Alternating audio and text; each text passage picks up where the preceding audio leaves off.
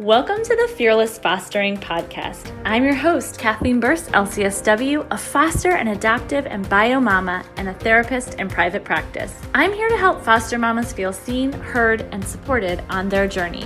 From quick, actionable steps to make your foster care journey easier to interviews with foster and adoptive mamas, the Fearless Fostering Podcast delivers education and encouragement weekly. So let's get started. Welcome back to the Fearless Fostering Podcast. I'm your host, Kathleen Burse, LCSW, and today I am joined by Davon and Tavon Woods, and they are former foster youth, and they are just going to be sharing a little bit about their story with us. It's just so good to have you guys here. Thanks for being on the show. Thank you. So tell me a little bit about what you would like to share about. I just want you to kind of start with what you feel is important for people to know, prospective foster parents or people who are already fostering kids in their homes. Well, I'll most sort of say, of course, me and my brother, we got taken away from our parents at birth. So when we was placed into the, we got placed into the system. And then we got adopted by a family at 2. So it was just like, I feel as though like with these kids in the foster care system, I just feel as though like they need love, attention. They just need somebody that's going to pay them attention and somebody that's going to actually take time out of their day and actually don't just do the regular things with them, but actually go above and beyond, because that's what these kids need.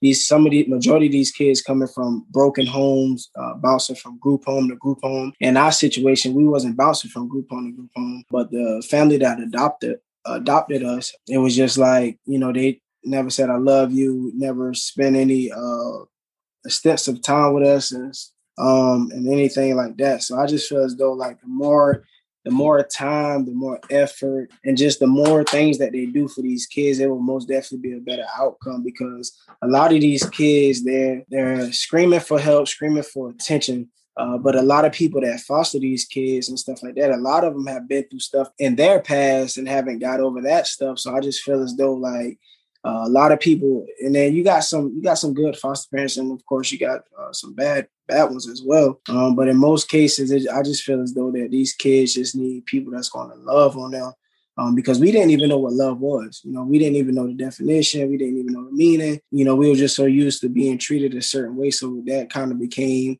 the normal to us, being talked to a certain way, being looked at certain ways, and just being beat for no reason. So that kind of became the normal to us. So it's like we kind of adapted to that, and we was okay with that because we were so young and we were so broken. We didn't know how to speak up about the issues and the problems that we was facing. And a lot of these kids going through the same exact thing. They got so many issues and problems, and they don't know who to go to for help. Yeah, absolutely. So how do you think we can start to fix this? Because you're right. There are so many people out there who maybe are coming into foster as not coming from the best place. And I know that that's a stereotype, but there's truth to every stereotype. And so that's just really difficult as a foster mom, but also I think it's an important conversation that we need to have. What do we do if we see something broken like this? How do we try to start to make it better? I would say it would take people like us to step out and be the voice, because, as me and Davon was walking, we on our 6-mile walk, we was talking, and it's just like you see, which is nothing wrong. You see Black Lives Matter. You hear stuff about George Floyd, Trayvon Martin, all these people, but it's people in the foster care system that get hurt and, abused and killed, and people don't know anything about. So I just think, to answer your question, I just think it takes people like us to stand out and be that voice, and don't be afraid, because it's innocent kids out here that are being hurt, are being treated wrong. And it just take more people like us, getting out there and speaking on that. Absolutely. I'm so thankful that you are.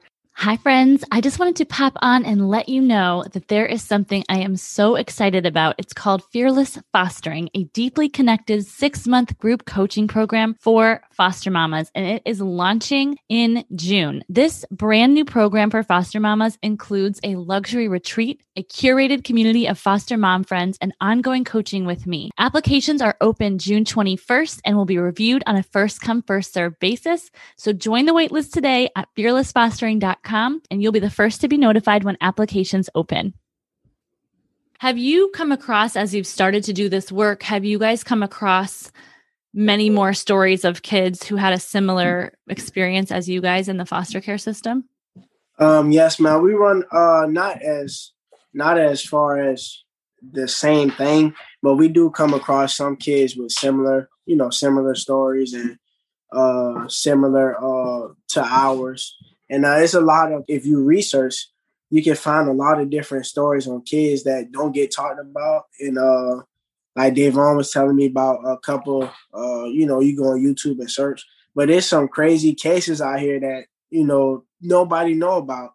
But if it's people out here that go through worse. Yeah, cause I did a couple of posts. Like I did one post like a couple of weeks ago, and I did one, I believe it was this week or last week. I did a post about some of the kids that was fell due to the hands of the foster care system. And it's just like these stories, nobody know about them. I asked a couple of people at work. I asked them have y'all ever heard about this or that? And they're like, no, we never knew this goes on in the foster care system. So it's just sad to see that everything else get glorified, get so much attention. And it's just like, these are kids we're talking about.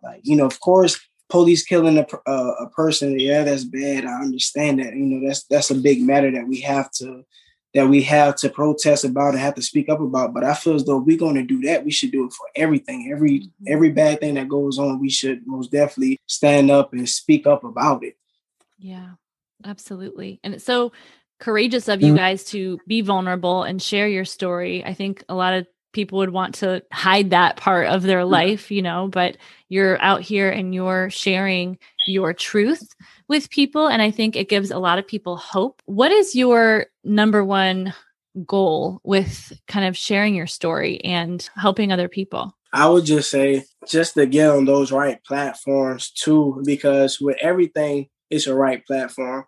Our goal is to just be able to be on some of those bigger platforms to be able to do that. We understand we have to start small, but our goal is to be on those big platforms so that we can get the publicity that we need to, shine the light on this, because it's darkness on the foster care system and the things that go on. So that's one of our goals, just to be at, God to open the doors for us to be on those, big platforms to, show the world what really goes on and talk about it. So important. So how does your faith play into what you're sharing and what you've experienced? I know you guys love the Lord. And so how does that play into how does that play into your experience and your story?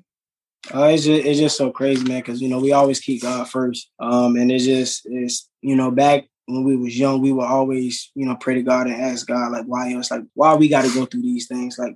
Why us? Why you had to pick us? Because when you're so young, you don't understand. You don't understand why you're going through all these trials and tribulations. But, to every building, you got to build a foundation. And when you first building a building, it get a little rough, because you gotta do all this work and framework, and you got to move stuff and do all this stuff. So it's at the end of the day, God do everything for a reason. He's not going to put anything on you that you can't handle. So now that I'm, we're 25 now I'm 25 and looking back at the hard times that we had in life, I'm like, wow, God, I see why you did this. I see why you placed us in a situation and you allow us to get taken away from our family, going 17 years, not even knowing anything about them. I see why, because now we can relate to so many people in the world, not just kids in the foster care system, but kids that's in the streets and, all this. We can hit people from every different angle. So I'm just glad that God did that to be able to give us a story to be able to help the world. Yeah, that's amazing and so powerful. Just a testament to his goodness, even though when life is so hard. Yeah. Thank you for sharing that. What is one thing that you think, or what are a couple of things that your foster or adoptive family could have done differently that would have just been a game changer for your experience growing up? I would just, one of the things I would say, because we just want to let everybody know, we love our foster parents to death because, it takes courage to adopt, people that you don't even know. So I just want to get out of there. But one thing I can say I wish that could have happened was the love part. Just showing us that you love us, growing up our whole life, not being told I love you, it start to play on you as a kid and not getting hugs and kisses. Like that stuff it bothered us because we saw everybody else around us getting that and we wasn't getting none of that. I would say that was one of the biggest things, not receiving the love. And I guess it just was that my adopted parents didn't get that proper love from their parents. So they never fixed that, and then it carried on to us. So they didn't know how to show it to us. So that's my view of one of the things. Yeah, and I would say the same thing. I just wish that we would have received that love and that attention and, just like Tavon said, we will see our cousins and everybody else with their families having a good time. When we go on vacations and stuff like that with our family, it's like we feel like we always getting fussed at. Everything we do is a problem, it's an issue.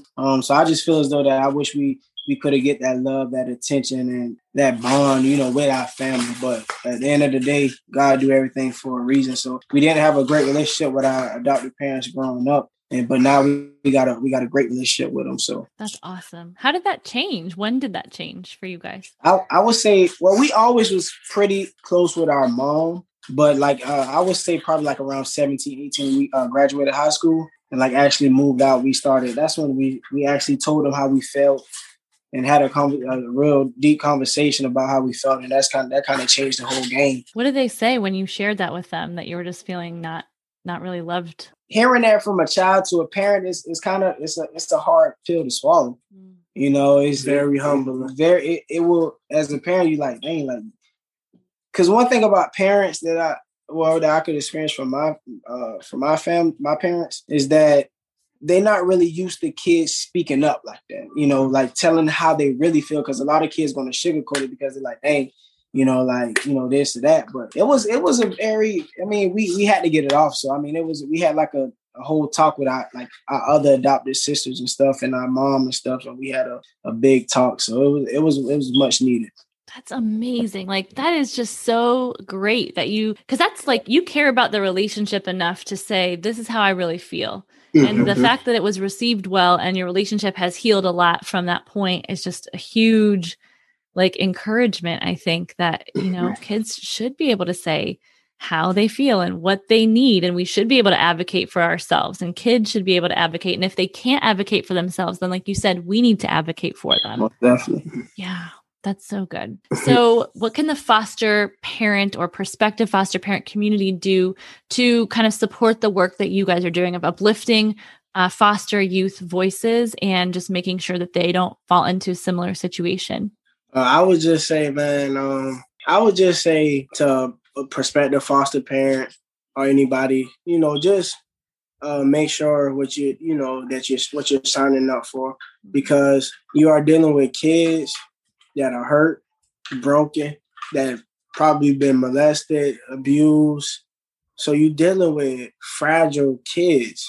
So you just have to understand that kid once you get involved with that. Because a lot of people, they get into it, but they don't really know how to really deal with that kid. You may get a kid that's acting out, but all that kid needed some love. So I would just say for them to understand the kid, because just like I told Davon earlier, that these kids are they get placed into a foster home, and the wrong parent treat the kids like a soda. So you shake them, you shake them, and eventually that soda, once you twist the cap, it's going to explode. So I would just say, just to understand the kids and the whole shebang. Mm-hmm. That's so important. Yeah, absolutely. Oh, thank you guys. That is just so good to hear. Is there any other bit of advice that you would kind of give to the foster parent community as you guys continue on in this work? I would more so say, just like Tavon said, just support the kids. Because when you go through the whole foster care system, I don't even even if you only been away from your parents for a year or two, that plays so much in your mind as a child. You got so many questions. Like me and Tavon, we had so many questions for up to 17 years and that was left unanswered. So it's just like, I just feel as though that, just give these kids what they deserve. Like these kids been through enough stuff and experienced some more stuff than some grown people. Dealt with so much hurt and so much pain. So it's like, they don't need somebody they don't need that hard love.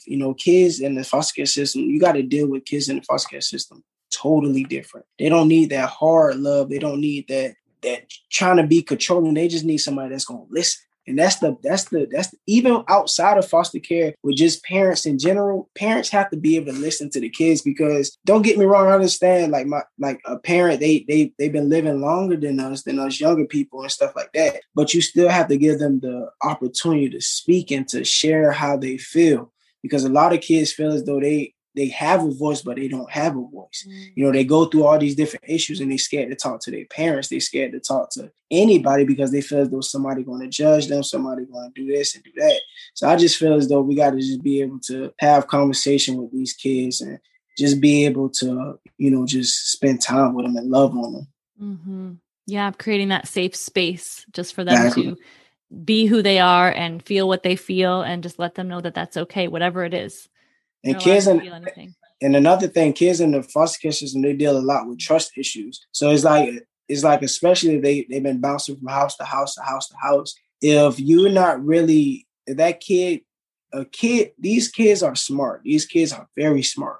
They could pick up on who really love them, who really care about them, who they can trust, who they can't trust. So they got to really be able to build that trust and just really build that trust. Because if those kids can't trust you, you won't see it. That's such a good point. Yes. Well, thank you so much. I feel like this has been so helpful, and just, again, appreciate you sharing so vulnerably and just giving of yourself so much. I know this is not easy work to do, but you're benefiting so many people by sharing, and just so many innocent kids are having different outcomes because people like you are choosing to be a voice for them. So it means the world to me as a foster mom and just as a human. And I'm just thankful for you guys. But where can people follow your story and find you online? I would more so say Instagram, Facebook. Of course, my Instagram is the one that I messaged you from, the Davon_Jacobs. And Facebook is basically the same. But what me and Tavon might have to end up doing is just creating a Instagram and a Facebook just for like our foster care movement. So, that way people be able to better follow us and exactly what we're doing. Yes. Well, let me know whatever you guys decide, and I'll definitely be shouting it from the rooftops, because I am a fan of what you guys are doing, and I'm just thankful. So, yeah. By the way, we having a protest this Saturday actually here in Georgia. This is going to be the second one that we do, and just want to bring awareness and let people know, and taking moves like this is big. It's not something easy, because it's just like Tavon said at the beginning. When you trying to do a movement like this with foster care and stuff like that, it's like, you have people just support, but a lot of people don't really know what goes on in the foster care system. So not everybody really try to be on board. So it's just like, it's a lot to, try to do what we do. And, but we still going to go out there and do a protest, even if it's only a few people. It's just the thought that counts. Absolutely. It's worth it. And I hope someday we'll be marching together in one of your protests, because I definitely think there's a lot of work to be done. There's so much work. So much work that got to be done. So much work. All right. Well, we're committed to it. Thank you guys for being here. And I hope you have an awesome rest of the night. All right. You too. Thank you. Uh-huh.